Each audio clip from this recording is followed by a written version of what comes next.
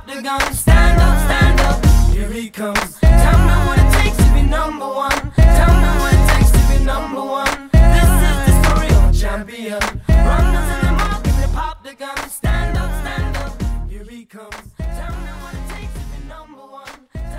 Hey, what is up, losers? This is the ChampCast. I'm here with Jason. We got MacGyver behind the glass, being a good cat, doing all the producing. We're going to be talking about all things fantasy today, right, Jason?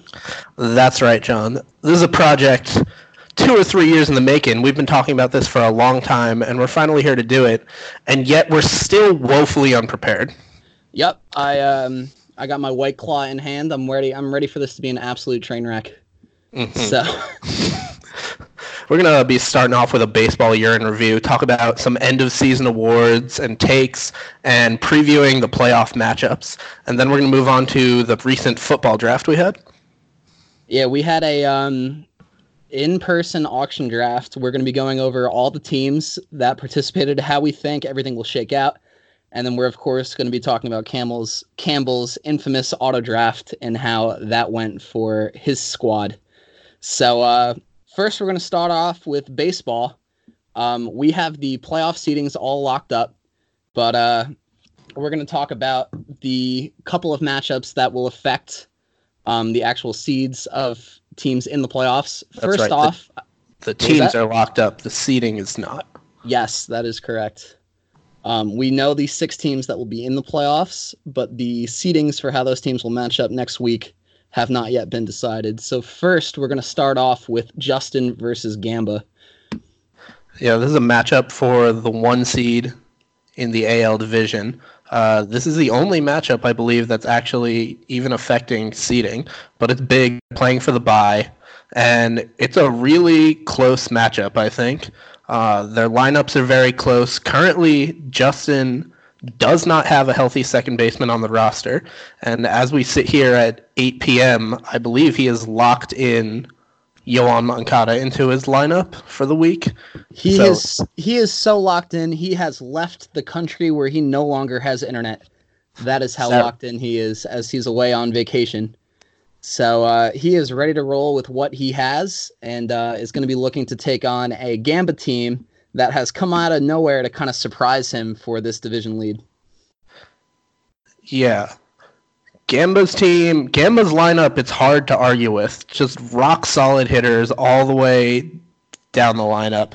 Christian Yelich, Francisco Lindor. It's really hard to argue with. But Justin's lineup is nothing to sneeze at. You know, he's got Trout and Arenado every year. He's got Gary Sanchez, lots of good hitters as well. It's probably going to come down to pitching. Yeah, while I also think the hitting is very even, I do think this matchup will be decided with pitching.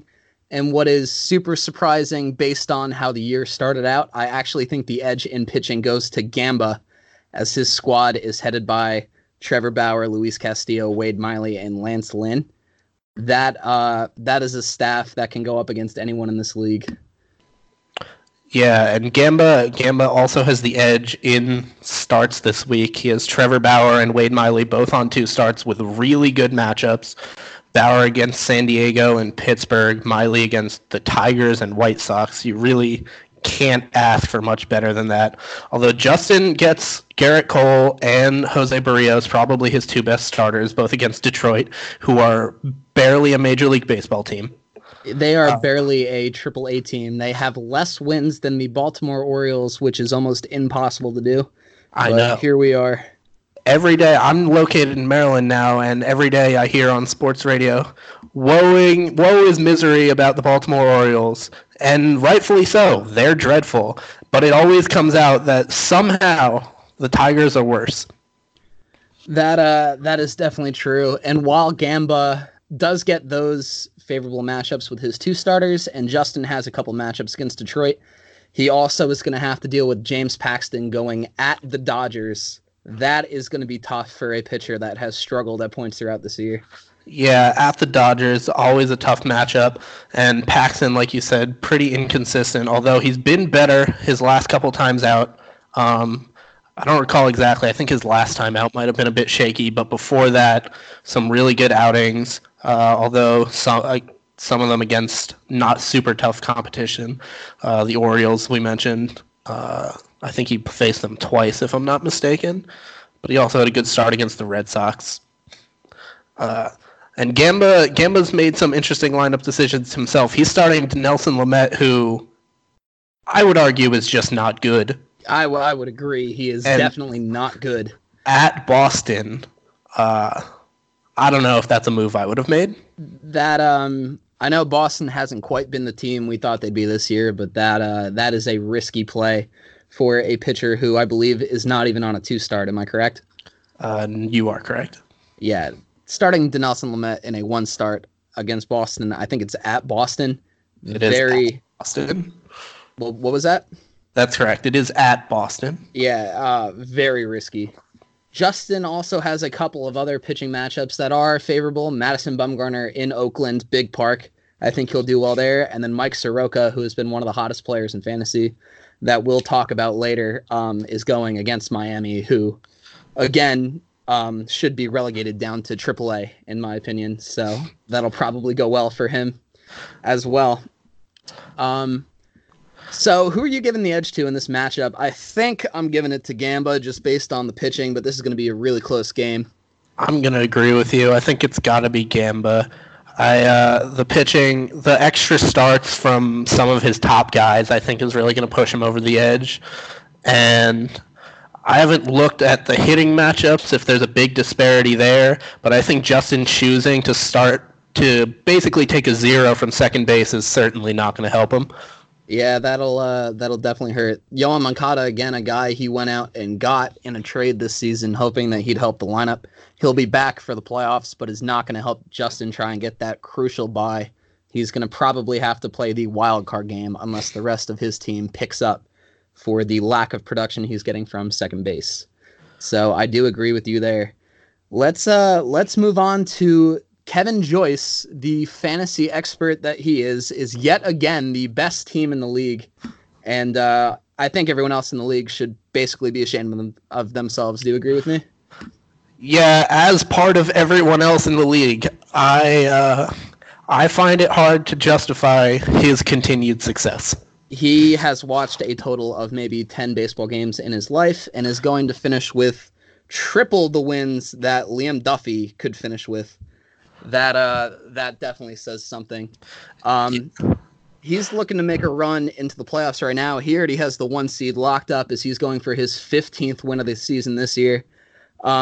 His lineup, I would say, at best is mediocre. Would you agree with that? Yeah, his lineup really hasn't been what's carried him so far this year. If you look at the team standings, in terms of just raw counting stats, he's near the bottom in everything you would expect from hitting. Bottom 3 in runs, RBI, home runs, middle of the pack in stolen bases, but his pitching staff, probably the best in the league, anchored by, of course, Max Scherzer and Justin Verlander, has been the driving force behind that team all year. Yeah, that top 2 is very literally untouchable. Those are the top 2 pitchers in baseball right now.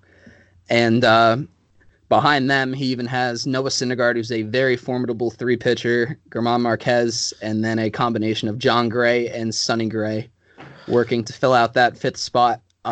This is a very good pitching rotation, and although Joyce gave up Aroldis Chapman in a trade that he might end up regretting, he still does have Kirby Yates in a relief pitcher spot. He's been one of the best relief pitchers in baseball. And Shane Green, who, if he can figure it out, should eventually work his way into being the Atlanta closer. But I'm saying that right now as the Atlanta Braves are probably blowing another bullpen lead. All of their relief pitcher acquisitions have been an absolute disaster, and Shane Green has not really been helping Joyce out down the stretch. That bullpen, there's something in the water in the NL East. No one can put together a bullpen worth anything. That's my favorite thing I hear on the talk radio up here is all the Mets fans calling and complaining like, oh, if the bullpen would have just saved half of the 25 blown saves we have this year, we'd be contending for the first spot in the NL East. Well, you know what? Every bullpen in the NL East is absolute garbage. And to just try and give us those wins, give the Mets those wins without even addressing how god-awful the Braves and Nationals bullpens have been is kind of funny to me. Yeah, I don't know the numbers off the top of my head, but I would not be surprised if the Marlins, who we've established are not a Major League Baseball team, have the best bullpen in that division. I would completely believe that if you told that to me.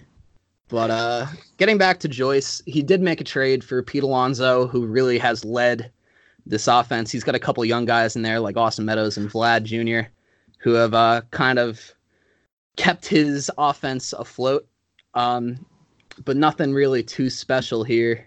Yeah, he also made some moves. He acquired Eduardo Escobar and Domingo Santana at the deadline to try to bolster what really was a pretty mediocre lineup. I believe he was starting as Drupal Cabrera most of the year. And still with that fact, 14-5. Even after those acquisitions, not a very impressive lineup. Santana has cooled off considerably. I don't know about Escobar so much. I think he's still been fine, but certainly nothing that's going to blow you away. Yeah, I do completely agree. His team has been okay, and if you look at his points scored, he is middle of the league in points. So definitely a little bit of luck on his side, but nonetheless, he is our 1 seed. Dropping to the 6 seed as he is locked in right now at 10-9. Dan DeLeo is making a very rare playoff appearance, if I can be as nice as possible about saying that. He has gotten his club into the playoffs for, I think, the first time in fantasy baseball history, if my memory serves me right. And his team is actually pretty good. He's gotten a lot of contributions from Anthony Rendon, Xander Bogaerts, Tommy Pham. Jorge Soler had a huge breakout season. And again, his pitching staff has really come out of nowhere to really propel his team. He has 5 aces, maybe even 6, if you count David Price when he's healthy, that have really led his team into making the playoffs this year. Yeah, I don't know if I'd count David Price as an ace, but I agree with you. This is another team that is absolutely anchored by that pitching staff. Clayton Kershaw has come out this year and really just shut all the doubters up. I don't even know if he was on the IL at all this year. Did he stay healthy the whole year? I think he had an IL stint very early this year, possibly to begin the season. I think his season started a little late, but since then he has been healthy and he has been shoving. He is now up to the number 8 pitcher in fantasy, and not a lot of people saw that coming from him this year. Yeah, for someone that was getting heavily discounted because of, the back issues and all the injury issues he's had over the past 3 or 4 seasons, he's just come out and shown that he's still probably the best pure pitching talent that baseball's seen in the last, decade or so. Oh, big time. And what's remarkable about Dan's team is that Kershaw is only the 3rd best pitcher on the staff. Dan has gotten huge contributions from sleepers Shane Bieber and Hyun-Jin Ryu, who are number 3 and 5 in the pitcher rankings right now, respectively. That's pretty incredible if you go and look at how late Dan drafted those guys, which we will get into later when we go over the best steals of the draft and best pickups. Those 2 pitchers have helped him out a lot. Yeah, Ryu, another guy who is getting heavily discounted because of his injury history. No one expected this kind of year, a sub-2 ERA, but he's always been good when healthy. He's just rarely been healthy. So Dan really capitalizing on a couple of those Dodgers guys who have just put up this year. Interesting roster decision by Dan, I'd like to note. Not taking advantage of his IL slots, which are currently empty, and he could fill with David Price and Dwight Smith Jr., or he could cut Dwight Smith Jr., because why does he own Dwight Smith Jr.? I actually do not even know who Dwight Smith Jr. is. He is owned in 9.7% of leagues. Maybe he is a good locker room guy for Dan's bench. Yeah, but he's just wasting roster space. He could be taking flyers on upside guys, 2-start pitchers, or even just playing keep away from his opponents, and he's not capitalizing that. Also, I'd like to note that he is rostering and starting Hansel Robles. Yeah, that I guess the stats this year actually aren't that bad. He's got almost a 7 ERA over the last week. But looking at him for the season, 18 saves, 2.93 ERA. Hasn't been terrible, but if you have watched any game film of him being on the Mets, you would know that James Campbell, who famously has a save and a win in the same day, is indeed a better pitcher than Hansel Robles. Yeah, and Dan making the decision to start Robles over Craig Kimbrell, who's back in action now. Craig Kimbrell, a guy Dan acquired in the trade, along with Lucas Giolito, who has been one of Dan's best starters, have helped Dan down the stretch really pull away from Roman and the other competition and get him into the playoffs. I know Dan is locked into his 6th seed this week no matter what, but we'll see if he makes any lineup changes moving forward as we enter the playoffs. Yeah, I'm playing him, going for my 4-game win streak to close out what's been a disappointing season strong. One of the awards I do remember now that ESPN has deleted our awards section, which in part has allowed us to do this podcast. We can go back over it. The award was called the Armstrong, and it was given to the most meaningless win streak of the season because he would start seemingly 1-7 every year and then win out only to not make the playoffs. You would definitely win that award this year. Let's go. Moving on to the potential playoff path of these seeds as we enter the playoffs. I know that not everything is set, but do you think that the playoff path will affect any of these teams entering the playoffs? I don't know if this is something you have in front of you, but for everyone listening, I can read what the path would be at home. We have Joyce as the 1 seed getting the bye. And then for the wild card game, we would have Justin going against Kyle in the NL. Do you think Justin or Kyle would be able to give Joyce a run for his money if they were to win that wild card game? Justin definitely has a chance. With guys like Trout and Arenado in your lineup, Justin's going to stand a chance against anyone. And, his rotation, we've talked about before, also very solid. Not quite what Joyce's is, but his lineup definitely, I don't think it's an argument that Justin has the better lineup. Kyle, I don't see it. I can't see Kyle beating Justin, much less Joyce. I do agree. Kyle definitely has a team that he has held together pretty well and obviously has made a run for the playoffs. But I don't think Kyle has the top-end talent in the offense or on the pitching staff besides Houston Astros' new trade acquiree, Zach Greinke, to really put him over the top of either of these teams. Yeah, I was going to say Kyle's pitching staff is outright garbage, but I take it back. He has Aaron Nola on the bench. I don't know why he's making that decision, but that makes it more palatable. He's better than Dakota Hudson and Trevor Williams. I definitely do agree with that. I know Kyle's a big Pittsburgh guy, but Trevor Williams... Aaron Nola's been fine. Yeah. But that is how it stands right now, and I think one of the biggest surprises of the season, like we were saying before, is the fact that Justin, who I thought was going to be the favorite to really run away with this league, is potentially going to be playing in a wild card game. That could definitely be another obstacle he has to overcome if he loses this week to Gamba. Yeah, and I think it'd be hard to argue. I think that's definitely the tougher side of the playoff bracket. Also, right now, I think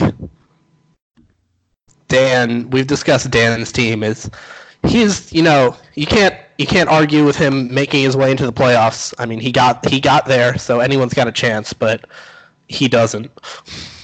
Yeah. What's gonna really need to happen for Dan to even win a week of the playoffs is have his pitchers line up for 2 starts. And while that's something that can definitely propel him in a wild card 1-week matchup, if Dan were to move on to the second round where playoffs are 2 weeks and pitchers are for the most part going to be making a minimum of 2 starts, that's going to be really hard for Dan with his lineup as it currently is. Yeah, and we can talk about Armstrong, who he's currently lined up to face off against. I guess that's locked in. He will be facing off against Armstrong. Kyle and Armstrong are playing right now for the 3rd seed. Oh, that's true, I suppose. Yeah, they do have identical records, but assuming that things were to stay the same, I do think Armstrong would be favored in that AL matchup against Dan. That is the same bracket where Mike Gamba would be getting the second seed and would be getting a bye to play the winner of that matchup. So do you think that Dan or Armstrong would be able to give Gamba a run for his money with his potent offense? Armstrong's got a chance. My money'd be on Gamba. I think either way, Armstrong or Kyle ending up in that side of the bracket, that's definitely the weaker path, which is to Gamba's benefit, especially with that bye he's getting. Armstrong, he's got some good top-end pitching with Jacob deGrom, Walker Buehler, really solid guys. And then his lineup's very good. Not a whole lot of... I take it back. There is star power here. Bryce Harper is on fire right now. Ronald Acuna has put himself in the MVP conversation. Gio Urshela, sudden Yankees stud. It's a really solid lineup. And then, if he was able to make some type of deep playoff run, potentially getting Corey Kluber back could be huge for him. Oh, yeah, big time. That would definitely be a nice late season comeback for Armstrong if he were to get the ace back of that staff. And talking about Bryce Harper, I don't know if you saw it, but he ran the bases on his walk-off grand slam at exactly .62 Bartolos, which, if you are unaware of that, Bartolo took a full 32 seconds to round the bases, and Harper rounded the bases in his grand slam in a full sprint in almost half of that time. It's a pretty funny side-by-side if you happen to go find that on Twitter. May have to look that up. I love me some good Bartolo content. I'm always here for Bartolo content. So, moving on to our next topic. Is Chris Sale done that he is now going to visit James Andrews? I believe we differ here. So I'm going to go on the record and say probably not. Chris Sale's probably not done. I believe he saw James Andrews already, and the current recommendation or the current expectation is that he will not need Tommy John. He's just got some inflammation, which he's going to have to deal with. He's done for the rest of the season. I'm not sure if he's even going to be available for the playoffs. But the expectation is he won't need Tommy John.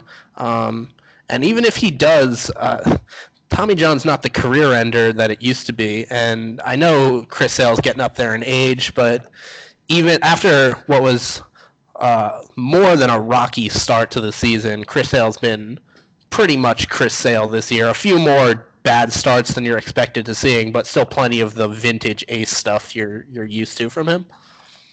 So where you're wrong there is he is done, because he is no longer on my fantasy team, so he is now dead to me. It's true, I didn't consider that. Yeah, obvious things you need to take into account. He was throwing 88 earlier this year, and he's having elbow inflammation. I think for the outset of his career, it would almost help him to have the Tommy John if there was anything wrong with that elbow at all, because he has not been good this year, and you have to wonder if it has something to do with his elbow. He's throwing like a 4.6 ERA.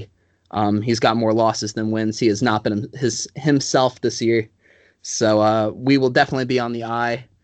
Keep our eyes on if he will bounce back from that. I know Roman will definitely have the most invested in Chris Sale, as he gave up a first-round pick this year to get him. So as we move on, we're going to be looking at who are the biggest pickups of this year. We're classifying this as anyone taken in the late rounds of the draft, or anyone picked up off waivers who have made a substantial impact to the teams that acquired them. Do you have anyone you want to lead this off with? It's Pete Alonso. It's Pete Alonso, end of sentence. So let me ask you a question. Pete Alonso was drafted by Justin in about the 10th round, got him for a great value. Might have been a little earlier than that. And then he flipped Pete Alonso to Joyce for Gary Sanchez.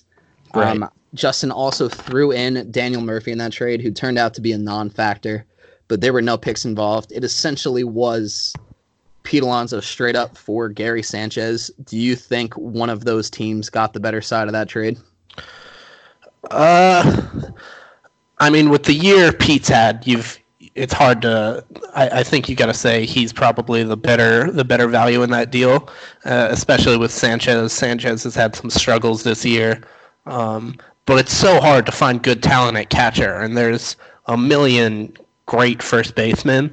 Maybe they're not all doing what Alonso's doing, but it's not that. It's a much more replaceable position. So I can see why that trade would have been made.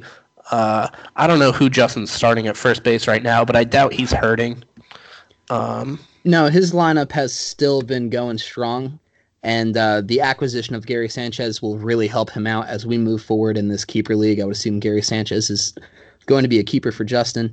Justin is rolling with Matt Olson right now at first base, who is nothing special. He's not going to kill your team, but he's definitely not Pete Alonso. He's like a top 16 first baseman. Basically someone you could find off waivers. He's waiting for Joey Gallo to get back. I'm not sure that is going to happen in time to have an impact for Justin's season. He's just starting to take swings now. So we'll see. That would definitely be a big contribution to Justin's team if he can get him back. But I don't think Matt Olson's someone who's going to kill Justin down the stretch, is he? No, definitely not. Like you said, he's nothing special, but he's plenty serviceable. And with the rest of the star power Justin has in his lineup, I'm betting he'll be okay, but nonetheless, it is a hit. Do you have anyone else you want to talk about here?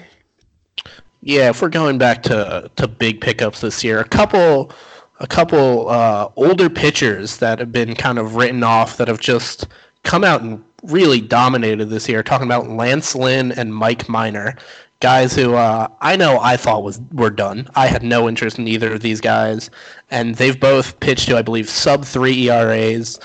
They've had outstanding years, and they've really helped their fantasy owners. Oh, yeah, big time. Anytime you can find that kind of pitching on the waiver wire or late in the draft, that'll really propel your team, and that's kind of how Dan has built his team, and it's led him to the playoffs. So I know that these guys helped their respective team owners.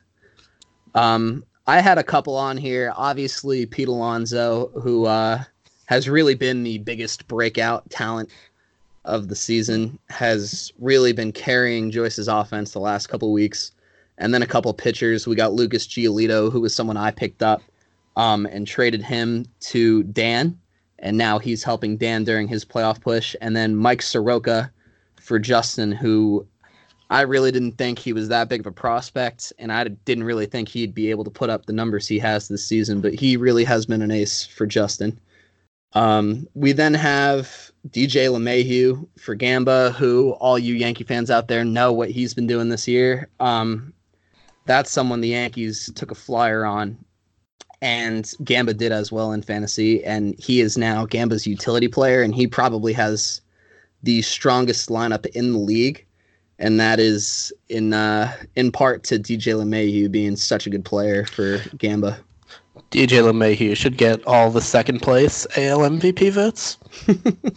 Who's first for you, Mike Trout? It's Mike Trout always and forever. It really should be Mike Trout every single year. It's kind of like LeBron James. You have to figure out a reason not to give it to him. He's so good at baseball.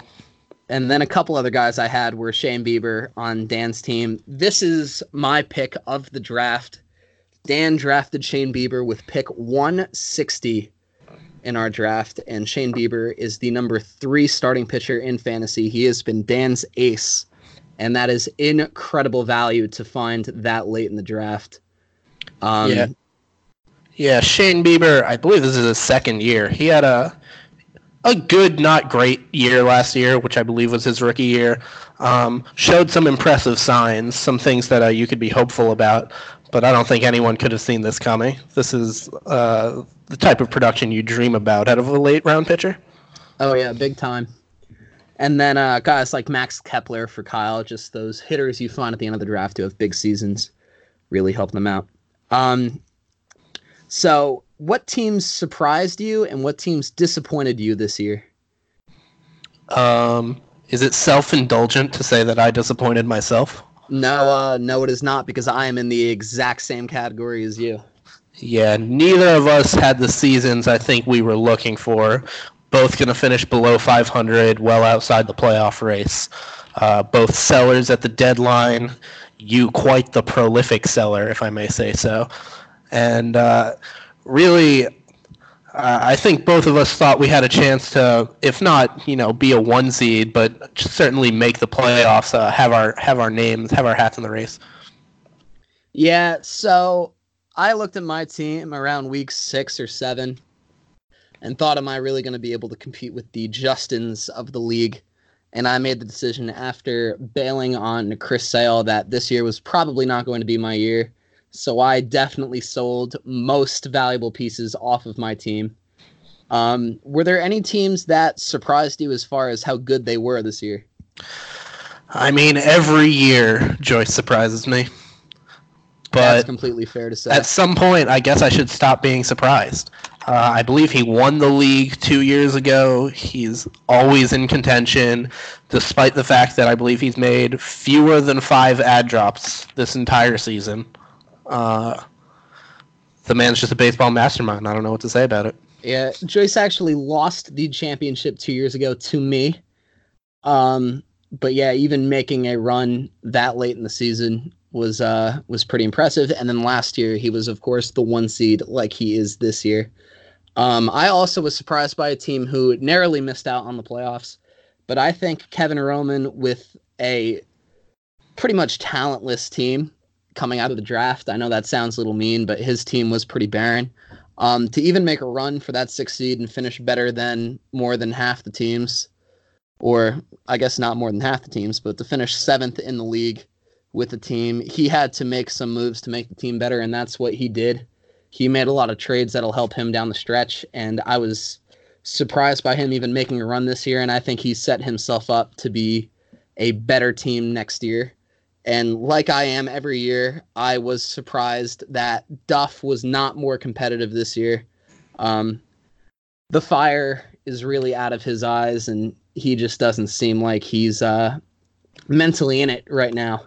So we'll see if he bounces back moving forward. Yes. Duff pulling a classic Campbell move, really. I believe multiple times during the season, not setting a lineup, playing injured players, certainly playing suboptimal lineups, and then making some very strange decisions late into the season, acquiring Paul Goldschmidt and Jake Arrieta for a team that really didn't look like it was going anywhere. He tried to do the Mets wildcard push, and it did not work out for him. And speaking of those two teams, we have a matchup this week for last place in the league, and that is between Duff and Campbell. Fantastic. Yeah, they really do deserve to be here. They're playing a winner takes less match right now, or winner takes all. I don't even know. They're battling for the bottom right now. So if you're looking at Campbell's team or Duff's team right now, do you see anything on those teams that is something they can build around? And who do you think will come out on top of this last place matchup to avoid the punishment? I mean, if we're talking about going forward, Duff has some pieces. It's easy to bash the team fighting for last, but Duff has Carlos Correa, who has had kind of a quiet season, but I still believe in as a talent. Paul Goldschmidt, who knows what's going on. Maybe he's done, maybe he's not. But on a team like this, you're probably keeping him. Manny Machado, similar situation, quiet year, but gotta believe in the talent. And then Blake Snell, an acquisition he made late in the year, is someone who's certainly not going to contribute in this matchup. He's injured, but will probably be a keeper, and he's a young arm that could be part of this rotation for a long time. That does sound like a solid core to build around. We'll see if Duff can improve on that as he moves forward. Looking at Campbell's team, which of course is managed by Kellett, there are good pieces on this team. He has Anthony Rizzo. Took a flyer on Corey Seager, hoping that could be a shortstop to build around, and he's had a disappointing year. But he has guys like Cody Bellinger and Steven Strasburg that have been some of the best players in the year this year. And looking at his roster, it's actually surprising that this team has been as bad as it's been. There are good pieces on this team.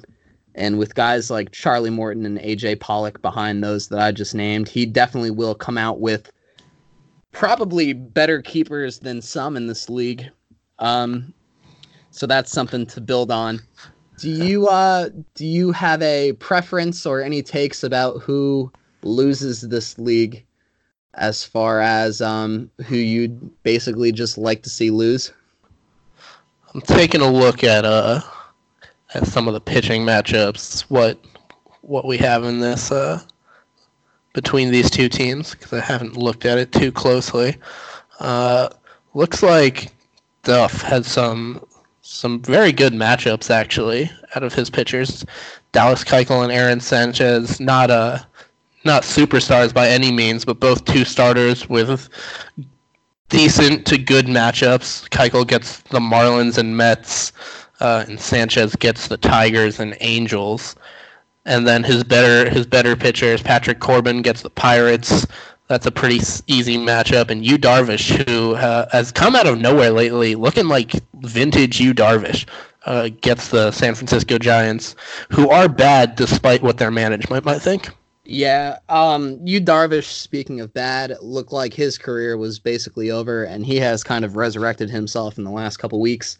But again, attributing to Duff's struggles this year, that was a guy he took second overall last year and has not panned out for him.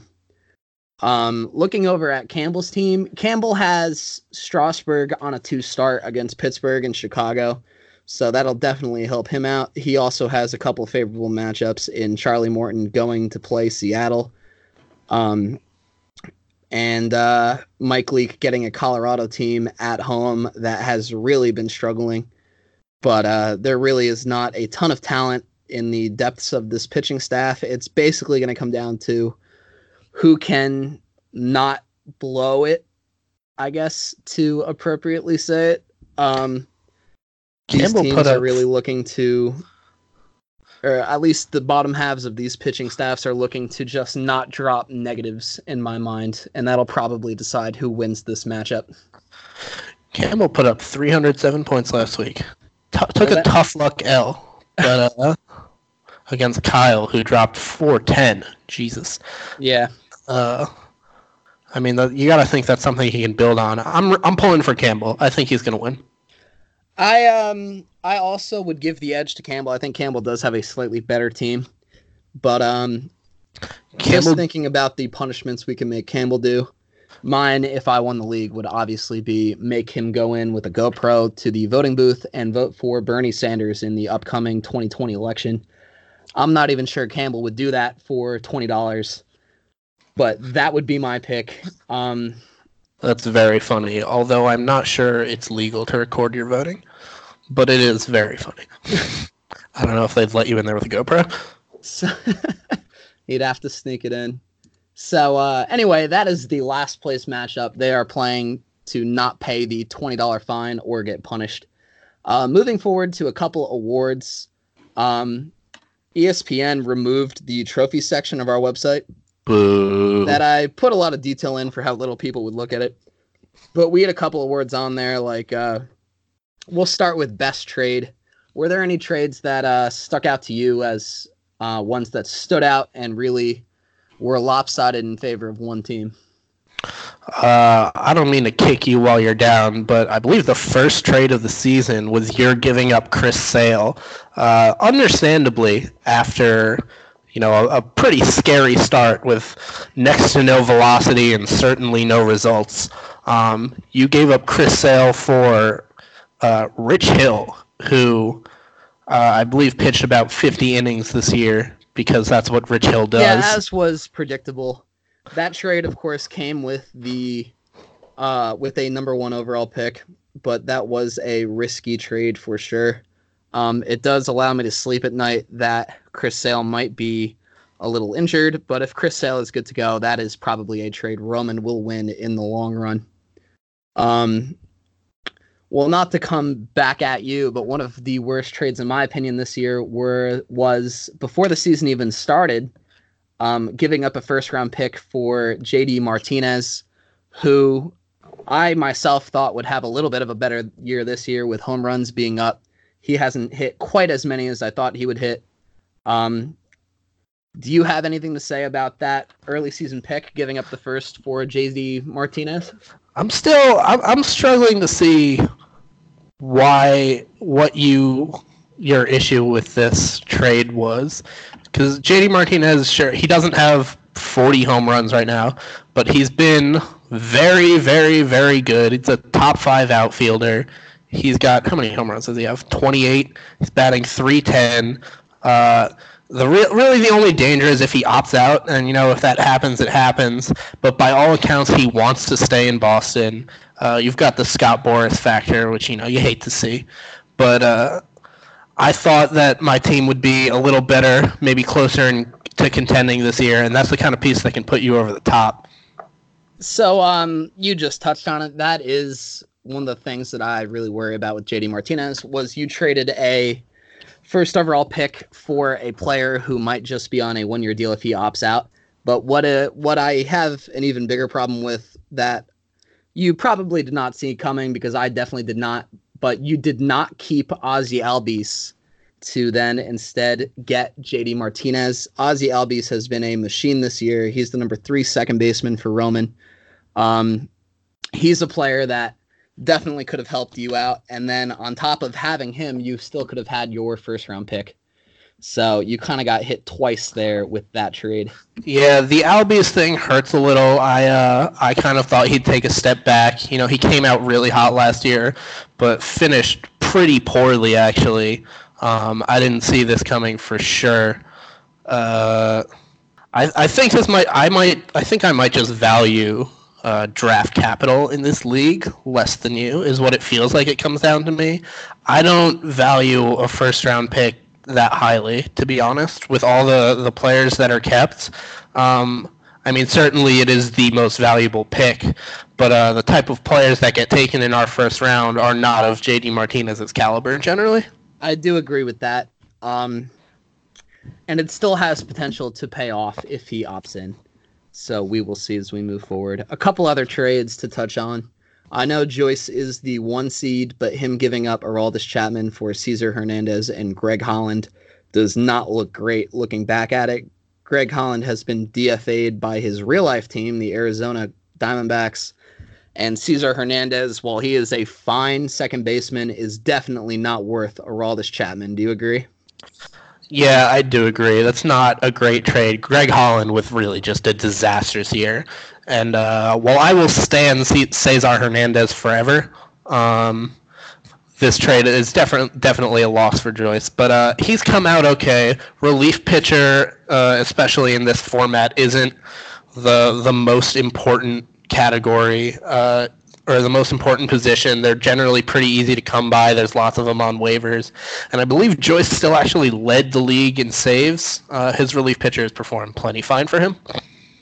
That is true. And then there are a couple other trades in there. I was a fan of me giving up Blake Snell for Syndergaard and Tatis.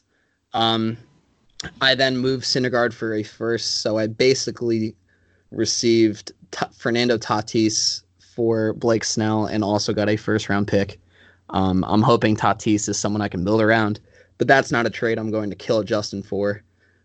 He then did turn right around and flip Snell, so there were a lot of moving pieces in that trade, but that's just another one I want to highlight.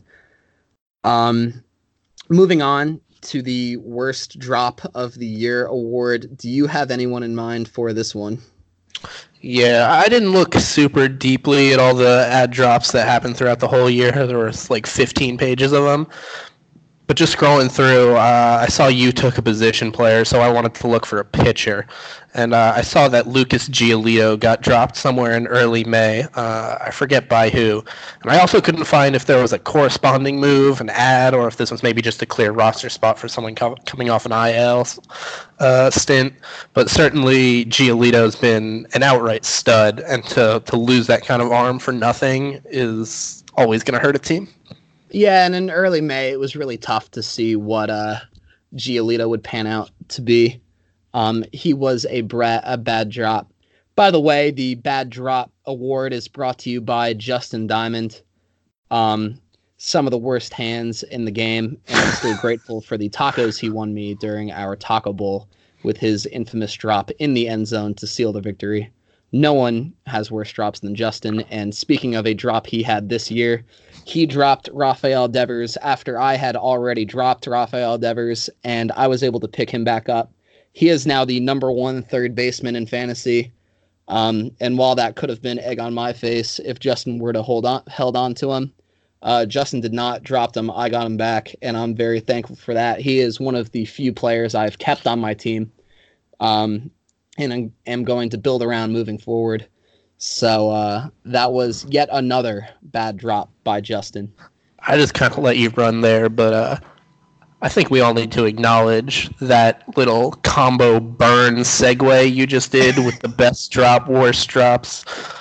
Shot at Justin. That was outstanding for a first-time podcaster where you're in mid-season form. That is outright professional. It may be the preseason for some, but we are already ready to roll. This has been a dream of mine for a long time, and I'm happy I could come and broadcast this podcast to all of you. I've been looking forward to this for a long time, and I'm firing right now. So get real sponsors. So moving on, the most points scored award is right now between Gamba, Armstrong, and Justin. This is an important award because whoever scores the most points in the league is going to get $20. Gamba has a slight lead over Armstrong and Justin, but it is not a gap that cannot be overcome by either. And that is why it is important for them to all have good last weeks. Gamba only has a 11-point advantage over Armstrong, and Justin is only roughly 80 points behind both of them. So a good week for him could put him over the top. And I would just like to mention that all three of these teams have scored almost 200 points more than, almost 1,500 more points than Liam Duffy, which is incredible. Armstrong and Gamba coming in just over 6,000, and Duff coming in at 4,600. Not the year he was looking for in the points scored category. Yeah. Let's not get too high and mighty ourselves, though, as you and I are third and fourth fewest points ourselves. It is all about not coming in last. That is what I strive for. Yeah, that being said, we did still both blow away Duff. Yes, that is true. C's get degrees, Jason. It's all about being in the middle. So now that we are done with awards, that is going to be the end of our baseball coverage. Is there anything you want to say before we move on to football? I really want to see Joyce win. I think it's what this league deserves. I think that would be great. I'm not sure if we should disband or make him commissioner, but something would need to change if Joyce came away with winning this league. I can really guarantee he has not watched a game of baseball this year. No shot. But I can't wait to see his team in the playoffs. His pitching is good. So, all right, moving on to football. We, of course, had our draft the other day. Were there any teams coming out of this draft that you liked right out of the gate? Yeah, I like Justin's team a lot. He's anchored by probably the best receiving core in the league with Odell, Mike Evans, and T.Y. Hilton, who all have, top 12 upside certainly. And with Odell, and I would argue Evans, also probably top 5 upside. His running backs, he's got 2 rookie running backs who are expected to carry a big load coming into this year. Josh Jacobs for the Raiders and David Montgomery for the Bears. I'm a little lower on Montgomery than a lot of people seem to be. But as a number 2, I think he's really solid. And then also good bench depth at the position with Sony Michel and Austin Eckler. Eckler could see considerable work, especially at the start of the year, if Melvin Gordon continues his holdout.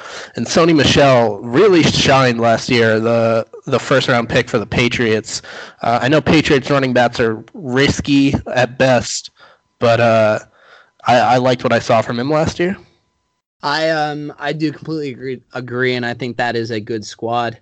I'm looking at a couple teams here. I really liked Armstrong, Roman, and Kellett's team. I think all of their teams have a good chance to win. I think Roman got great value at the running back positions, and I love his wide receivers with Juju and Keenan Allen. He also had Kerryon Johnson and Mark Ingram, two of the better values, I thought, at running back in our draft. I also really liked Kellett's team. Kellett had some really good wide receivers with DeAndre Hopkins, Tyreek Hill, and Calvin Ridley. And he has high upside guys in Marlon Mack and Damian Williams, who I think could round out his team really nice, barring any injuries. I think that team could make a run. And I think Armstrong's team was filled with a lot of depth pieces I like. He has two of the best running backs in the league with Le'Veon Bell and Todd Gurley. He's got good wide receivers, and then his bench at wide receiver is very deep with Sammy Watkins and Allen Robinson. But my pick for the best team is actually Duff, who is a former champion of this league. I really liked what Duff did with his team. He was able to get great value at running back with Devontae Freeman and Jordan Howard, and then I love his wide receiver depth as well, with Adam Thielen, Jarvis Landry, and Brandon Cooks. I think he has a great team being headed by Patrick Mahomes, who is pretty obviously the first quarterback overall. Sorry to go on there for a little bit, but those are the teams I like. Do you have anyone else? I think I want to disagree with you. I'm not crazy about Duff's team. Really?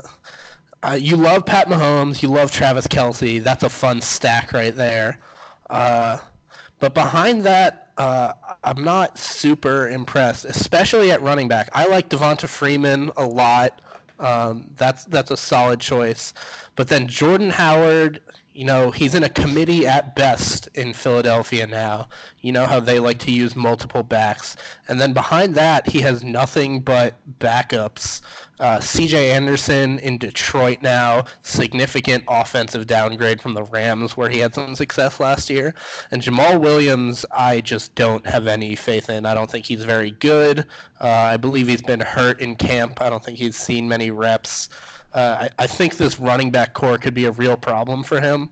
And then at wide receiver, I guess I'm just not a big Jarvis Landry guy. I like Adam Thielen. I like Brandon Cooks. Landry in the half PPR scoring helps him for sure.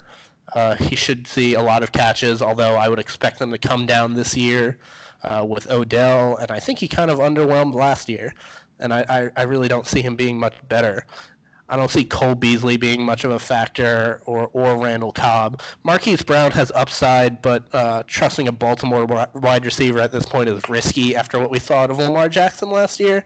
So overall, I think this team has a lot of upside, but I'm really scared about the skill positions, especially running back. That is a good point. He is a little shallow at running back.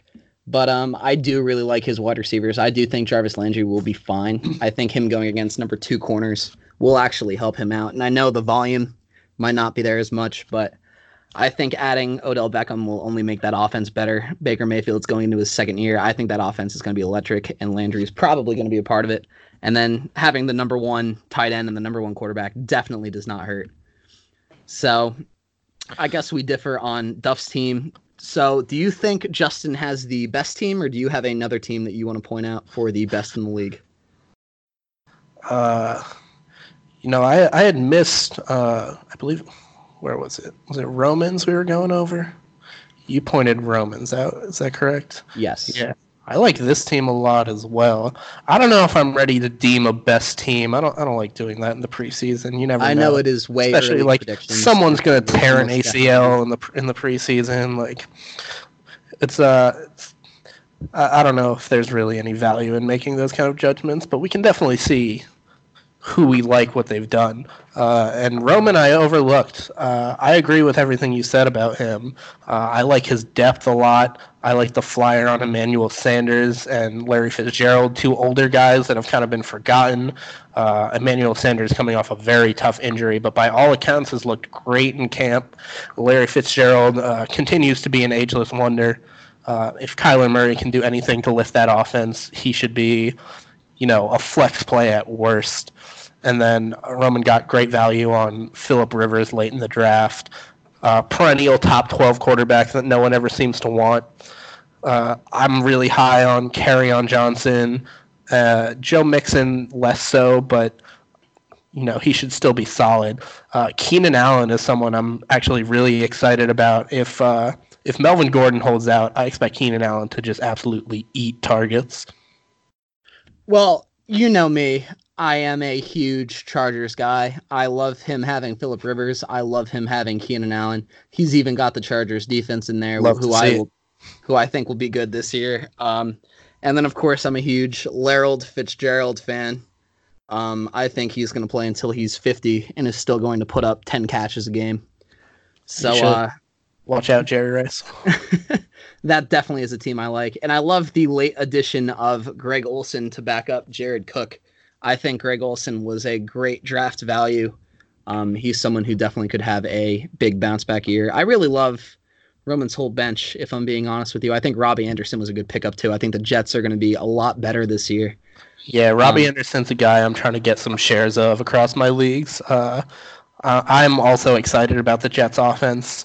I'm scared to be excited because they've hurt me a lot in my life. But I believe in Sam Darnold. I believe in Robbie Anderson. I think they have exciting pieces on that offense.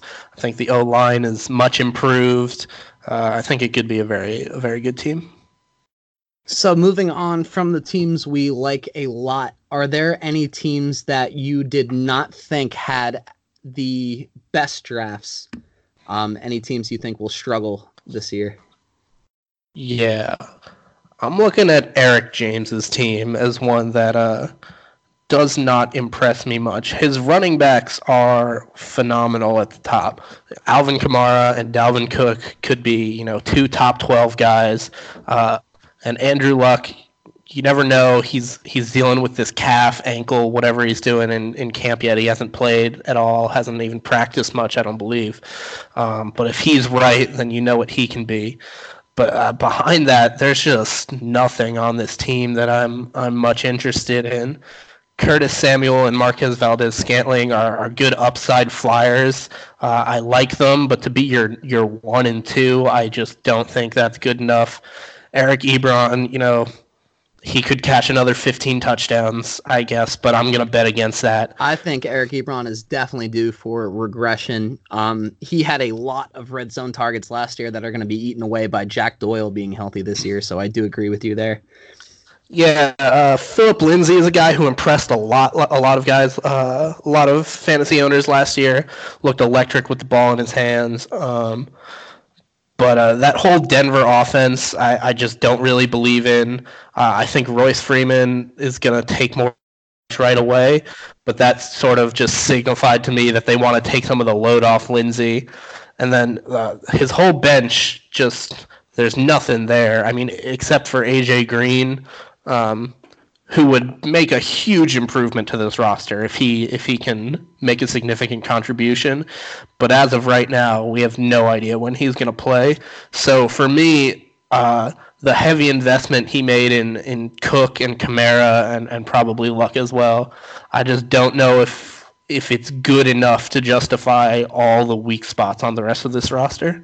Yeah, he is definitely going to need A.J. Green to come back and be competitive for him to have a shot at the playoffs. I do agree with you there. I do agree. He just doesn't have enough at wide receiver. Even when A.J. Green comes back, he's going to have to hope that guys like Michael Gallup or Marquez Valdez-Scantling can take the next step forward, or Curtis Samuel can go off as a rookie. There is upside on this team. It's his third year.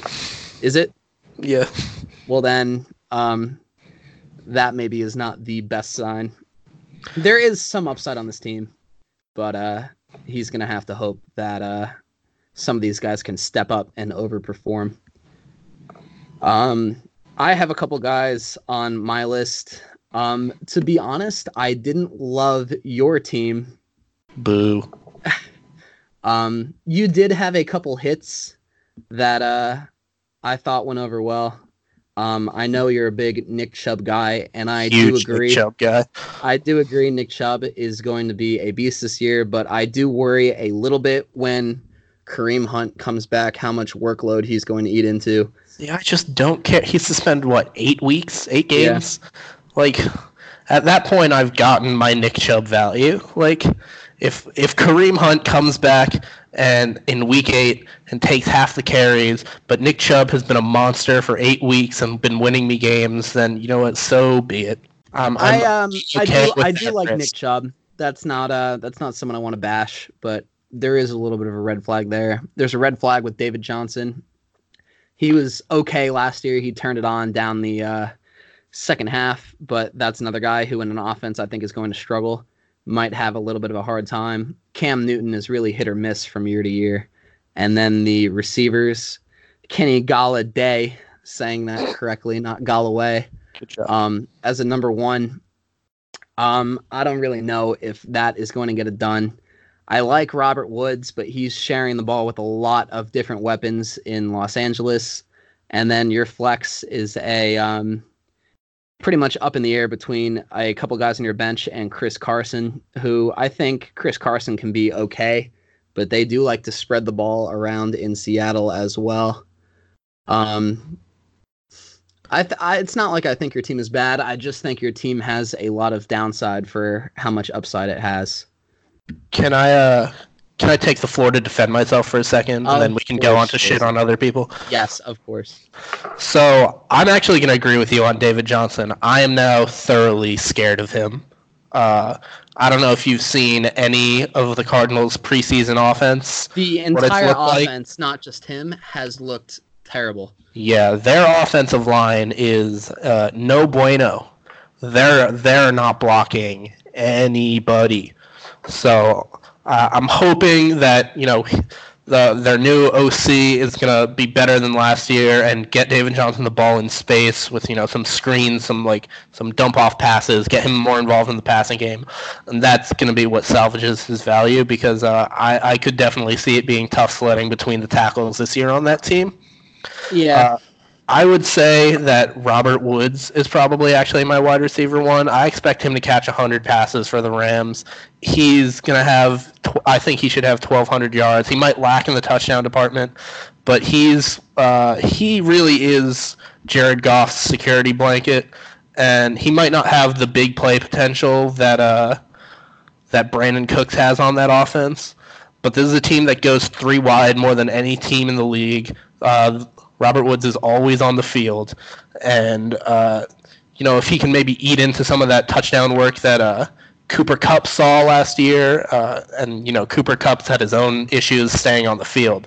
I'm not really all that concerned with Robert Woods as my number one, and I think you're selling Chris Carson short. I'm actually very high on Chris Carson this year. He's by all accounts he's the guy in Seattle. And that's an offense that ran the ball more than anyone in the league last year. They led the league in rush attempts, and I don't see why they wouldn't do it again. Their defense is worse. That might cause some problems, but their OC is the same, and that's his MO. Brian Schottenheimer wants to run the ball, and there have been reports about Carson getting more involved in the passing game this year also, wanting to get him 40, 50 targets. I don't know if I buy it. The Seahawks camp reports are always optimistic. But, I have a lot of faith in him. I think he's going to be really good this year. And even if he's not, I do have the number 2 on Seattle also on my bench in Rashad Penny. That is true. And there is a lot of upside in your team. I just wanted to take the time out to roast you on the air. But there is upside on your team, and of course it is too early to make any definitive statements. One other team I wanted to talk about too is the runner-up from last year, Colin's team.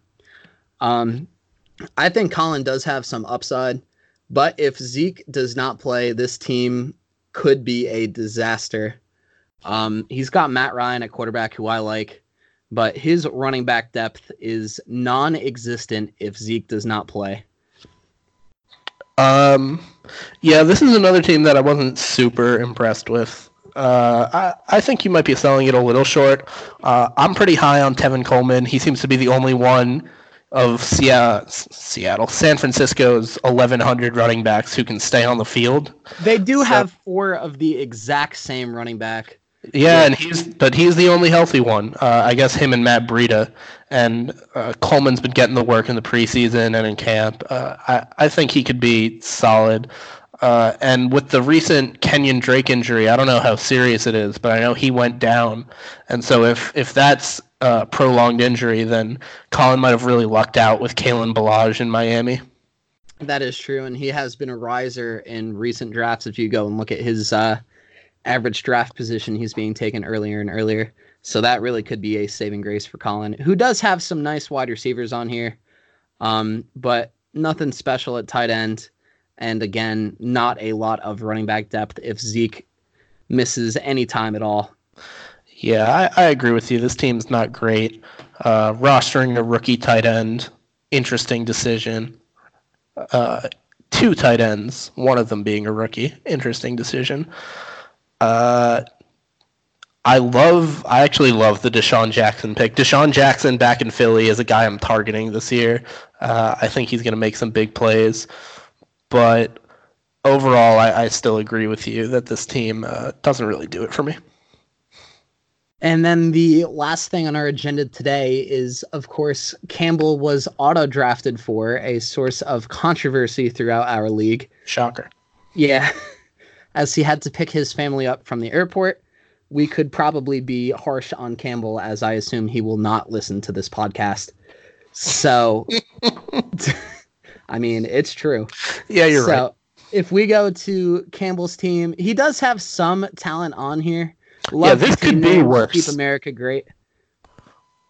For a team that was manually auto-drafted, is I guess how I'll describe it, this team could certainly be worse. He has some high upside guys with Kyler Murray, Devontae Adams, George Kittle, but a lot of question marks with guys like Derrick Henry, Leonard Fournette, James White in a Patriots backfield that seems to spread the ball out to everyone and anyone. And then a bench full of guys with limited upside. But yeah, I agree. I think this definitely could have went worse for being auto-drafted. I think Campbell, if he manages this team correctly, this could be a playoff team if he gets enough production out of Derrick Henry and Leonard Fournette. I'm going to bet against it because I doubt Campbell sets his lineup much. But from a pure talent standpoint, it's for sure manageable. I personally am all the way out on Derrick Henry. I'm just not interested. I don't care what he did at the end of last year. I don't care that he massacred the Jaguars. I want nothing to do with him. James White, on the other hand, I think he actually got good value on, because while the Patriots running backs do kind of share the load, James White really has been the constant in the past 3 or 4 years. He's always the one catching passes. He's on the field for third downs. He's going to get that production, and it seemed pretty safe. Even the other guy you'd be worried about, Sony Michel, did not show the greatest of hands last year, so I'm not too worried about him losing that passing work. At quarterback, I think Kyler Murray has a lot of upside, especially his rushing potential. But I think Ben Roethlisberger is a guy who's getting overlooked a lot. He lost Bell, he lost Brown, but the guy who consistently throws the ball for 4,000 yards, he's going to get his numbers. I think he could be sneaky good value for Campbell. I do agree with that. And having the ability to wait out Kyler Murray to see how that offensive line will play, and if there's anyone on that team to throw the ball to, being able to wait that out while starting Ben Roethlisberger the first couple of weeks will definitely help Campbell out. I agree with everything you said. I think this is a pretty good team. It has some upside, but we'll see. It'll really come down to if Campbell puts the work in to keep his team updated. He won't. I agree. So I know we ran a little bit long here, but is there anything else you want to talk about in this league? Any other teams that stood out to you? Anyone else you want to bring up? I think Dan has assembled a pretty interesting roster. I'm not going to say good, but he's done some things here that are quite interesting. Currently, LaShawn McCoy in the starting lineup, and now this is a very polarizing pick. Someone that really has been cast away. No one wants him, but I think he's still the starter in Buffalo. So he should still get that work, and Christian McCaffrey, we know what he can do. But then also with Aaron Rodgers and Drew Brees, what do you think about that decision? That was very interesting at the draft. He jumped all over Drew Brees and spent a decent amount of money on him for a quarterback just to realize that he already had Aaron Rodgers on the roster. I know Dan at the draft was talking about potentially trading a quarterback, but you know how that always goes. It doesn't. Yeah, exactly. So there is some upside on this team. It'll kind of be nice for Dan to be able to pick and play matchups with Drew Brees and Aaron Rodgers, two of the best quarterbacks in the league. And I think Dan does have a lot of talent at wide receiver. I like DJ Moore this year. Mark Cooper is going to be good on Dallas. I like Cooper Kupp. And if he can just get half a good season out of LaShawn McCoy, maybe he'll get some value out of Kareem Hunt. It is an interesting team. I do agree with you. Is there anyone else you want to talk about? So one more team that I wanted to bring up, because in the same vein, I think this was an interesting team. Justin's team. He has Tom Brady at QB with Russell Wilson as a backup. I think there's plenty to like at quarterback there. And then he has an electric wide receiving core with Odell Beckham, T.Y. Hilton, and Mike Evans as the starters, with even more depth behind that on the bench with Jamison Crowder. But the running back strategy he took was going with very young guys like Josh Jacobs and David Montgomery. What do you think the upside is on guys like that? Yeah, this is a team I highlighted at the beginning as liking a lot. Thanks for listening, Joan. But as I said before, I think that's these are guys that I'm lower on than consensus seems to be. But he's taken a lot of shots, and he really only needs one or two to hit with the type of talent he has throughout the rest of the roster, especially at receiver. I like Sony Michel a lot. I like David Montgomery more than Josh Jacobs, but I could definitely see them both being very productive. They're expected to shoulder quite a bit of the load, even it being their rookie years. And then Austin Eckler, like we've mentioned before, with the Melvin Gordon holdout potentially, Austin Eckler would be in line for a lot of work. Yeah, that is something that definitely caught my eye. It was a very interesting strategy to go with this at running back, going with a lot of unproven guys or guys who are trying to win timeshares. We'll see how that works out. That obviously has a lot of upside, but also, he does Team have Gio forever. What was that? Team Gio forever. Oh, Giovanni Bernard. He Huge should still Gio be Bernard somewhere. He is better than a lot of guys in this league. Well, that'll do it for me. Do you have anything else you want to add? No, it's been a pleasure podcasting with you, John. This has been a great time. I'm happy we finally got to do it. This has been the ChampCast. I want to hear about your guys' opinions on some of the takes we had on these teams, and I am very excited for football to finally be back. Yeah, draft day, Johnny Manziel. 5 years later, how am I the man still? Draft day, A. Wiggins. Fuck that other side, bitch, we stay winning.